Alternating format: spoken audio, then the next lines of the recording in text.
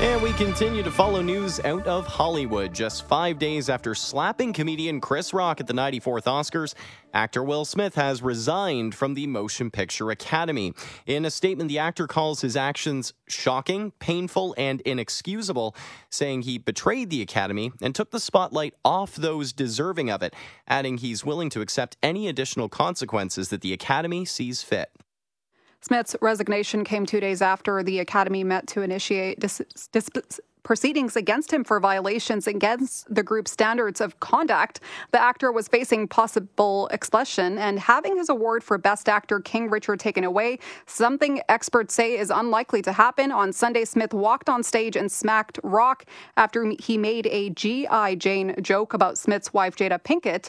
Pinkett has openly talked about her struggles with hair loss from alopecia. Rock has declined to press charges over the incident. 2 people are in hospital with life-threatening injuries, and another is in police custody after a double stabbing in Ajax.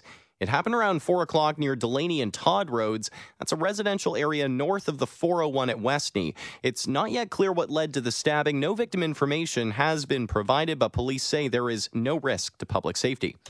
And the driver behind the wheel of a white SUV that killed 2 pedestrians had a suspended Canada-wide license. City's Mark Douglas joins us with all the latest developments. Toronto police say a 36-year-old man driving a Cadillac SUV went right through a red light, killing 2 pedestrians before he crashed and died himself. Superintendent Scott Baptist says the driver was not allowed to be behind that wheel. Federal driving prohibitions are generally related to criminal code convictions.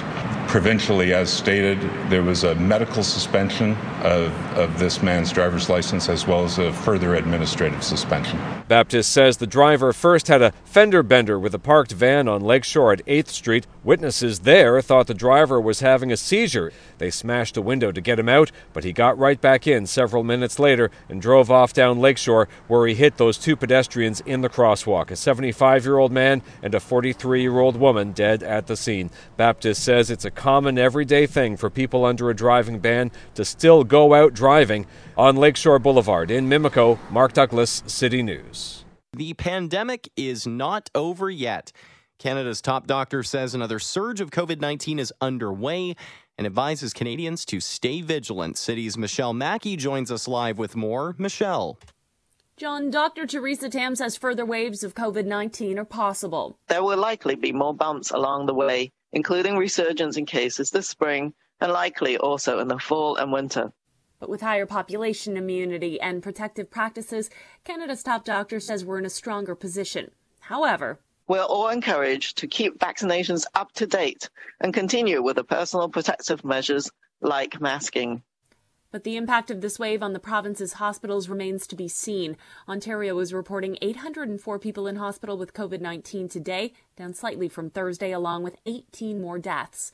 Stateside, meantime, COVID hospitalizations have fallen to an all-time pandemic low, with just 2% of inpatient beds currently in use for COVID-19 across the country. Reporting live, Michelle Mackey, City News.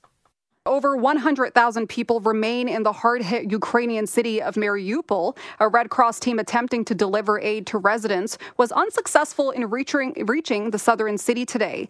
This as negotiations between Russia and Ukraine have resumed. City's Phil Martino has the latest on what's happening on the ground in Ukraine. More than 100,000 people are stranded in Mariupol, according to Ukrainian officials. A Red Cross team was unable to reach the city Friday to help facilitate the safe passage of civilians. ABC's Terry Morin, who is on the ground in Ukraine, says Russia is not letting up on its decimation and occupation of the city. It was a city of 500,000 people, Mariupol, before the war. That's Miami. Still 100,000 of them. There's nothing left there. It's unimaginable how people are finding water, finding food, taking care of themselves, finding shelter. Meanwhile, the Ukrainian president's office says 86 Ukrainian service members were freed in southeastern Ukraine as part of a prisoner swap with Russia. The number of Russians released has not been disclosed. I'm Phil Martino. This is City News. To sports now. It took 36 years, but it is happening. The Canadian men's soccer team is heading to Qatar this November in opening up the World Cup with a match against Belgium. City's Alex Cicero joins us with the details of today's draw. Canada. And it is Canada are participating in their second FIFA World Cup. Of the 32 nations to be called, Canada was the very last one, and they were placed in Group F with Belgium, Morocco, and Croatia. It's a pretty decent group for Canada to play in, and they will have a shot of reaching the round of 16. Head coach John Herdman spoke with TSN. The draw is brilliant. We were just happy to be in any of them groups because this World Cup is about going and enjoying it for our country. You know, for once, people can put their Italian shirts in the draw. Their Croatian shirts can go in the draw. They can pull on the red of Canada and just get behind our country and enjoy what that's going to be. Herdman said it's going to be important to try and schedule some friendlies against some of the top European teams to get his men best prepared. Canada's first match goes against Belgium on November 23rd. Alex Cicero, City News.